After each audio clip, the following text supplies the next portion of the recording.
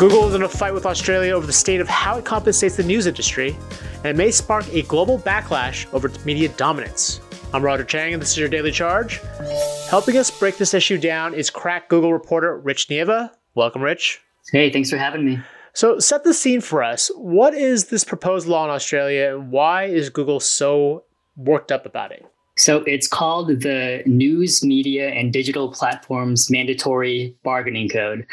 And what that is it basically requires large tech companies like Google and Facebook to pay publishers whenever they publish snippets or link to their content. And the code would basically force the platforms to negotiate with publishers to decide a rate. And if they can't decide a rate together, then arbitrators would come in and they would have to follow those rules. Now, that's an interesting proposal. Just give some context around this, because this isn't just an Australia issue. This is part of sort of some long-standing tensions between the news media, or the media industry, and Google, right? Yeah, I mean, it's a tale as old as the internet. Google and Facebook have really ravaged the media advertising business. And so journalists are really at the mercy of the platforms. We pay attention to SEO. When Facebook tweaks its algorithm, we have to really pay attention to it, right? When Facebook wanted to really highlight video on the platform, lots of news outlets pivoted to video. On the other hand, Google and Facebook really give news outlets reach. They basically provide exposure. When somebody posts a news story, we benefit from that. So it's kind of a double-edged sword. Definitely. It's not a cut and dry topic here. And this, beyond from a legal or from a lawmaking perspective, this isn't just Australia, right? What are some of the other proposed bills or regulations being floated around the world? Yeah, so Australia is one market, but this is really kind of a global story. It tells the story of how governments around the world are really kind of getting more aggressive in trying to rein in big tech. The interesting thing here is that the EU, obviously a market that's really a lot bigger, has said that they would consider following Australia's lead in legislating that way. And Google has had these kind of dust-ups in Spain and France as well. So it's a larger story instead of just kind of this one thing in Australia. But we'll see how it kind of plays out. So what do U.S. lawmakers say? Because Google is obviously based here. Is there a different tact, or are they also looking to find ways to, excise some sort of tax from Google to benefit the news industry? So the interesting thing is that the Trump administration actually opposed the proposal because it first applies to U.S. companies. They've also opposed some of the particular details of the arbitration process. What's interesting is that this has kind of sparked a war with Google's rivals. Microsoft has said yesterday that they think the U.S. should adopt similar proposals. Microsoft obviously has a conflict of interest here. They own Bing, and so they're rivals. And Google has fired back, saying that Bing just wants more market share. What about Facebook? What does it say in this? Facebook has also said that it would stop news sharing in Australia. So they've been as aggressive as well. But the attention has really been on Google, because I guess they've threatened to cut search out of the country, which would be a huge deal for 25 million Australians. Yeah, no, that would be a big deal. Just how credible is that threat? Is that just a scare tactic, or do you think Google was serious when it made that threat? It's hard to say. Google has made good on some threats in the past.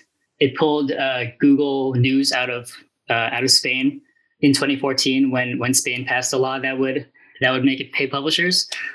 Google search is obviously a huge part of the internet, and Australia's Prime Minister has kind of reacted to he saw that as kind of a hostile threat. He said we don't negotiate with threats. I think both sides don't want that to happen, and Google has said that it's kind of a worst case scenario, but it nonetheless is making the threat, and it's trying to get leverage. And how have publishers respond to this proposal? Because we've talked a lot about Australia and Google, but the ones most impacted or potentially most impacted are these publishers. So what are they saying? And I know it may not be a consensus there, but if you can give a sense of what the range of opinions are, that'd be great. So that's it. There's a big range of opinions. It's kind of a mixed bag. I think a lot of publishers agree that something has to be done, but a lot of publishers don't think that this particular media code in Australia is the way to go. There are publishers who say that we really benefit from Google and Facebook linking to us. That's a big deal. And there are other publishers that say that this is kind of the right thing to do. We should get paid, but the arbitration process is kind of fuzzy, and so it's kind of a mixed bag. Right, and Google has offered an alternative solution, right? What does that look like? So Google has launched this product called the News Showcase, and it's basically saying that instead of bringing an actual arbitration process that is kind of governed by law, we'll do this ourselves. We'll have this curated news product, and you guys will become partners, and we'll negotiate ourselves. And some publishers have joined in. Reuters is one of the big one. Some publications in Australia have said that this is kind of way that monopolies do business. So it's also kind of all over the place there. Got it. And in terms of critics of the proposal, like what are some of the criticisms for the Australia one? And I imagine would be criticisms that would flow into some of the other regulations that might be floated around the world. So some of the criticisms are in the details of the code. Google says that the arbitration process would mean that the fees are too high for each publication. The other criticism is that if Google has to pay for every link that it posts on its search engine, then there's an incentive for Google just not to post links, right? And same with with Facebook or Twitter, or if I'm Twitter, I'm not going to put like a snippet of the story or a preview, which makes the tweet kind of less appealing. Someone might not click on it. Right. So ultimately, where does this all go? What's the next step in this process? So the next step in Australia is a vote, which is expected later this year, and it's expected to pass. And so we'll kind of see how the rest of the world takes it. It'll really be interesting to see what happens in the EU, which has been so aggressive in trying to rein in big tech in general. Yeah, definitely. Between privacy and increased taxation, I know the EU has been really aggressive and continues to be aggressive this year. So thanks, Rich, for breaking this really complicated topic. You can read his story on CNET.com. If you have any questions, hit us up on Twitter @TheDailyCharge or sign up for direct text messages from me by heading to cnet.co/dailycharge. And if you liked what you heard, please subscribe and rate the podcast. It really helps us out. For The Daily Charge, I'm Roger Chang. Thanks for listening.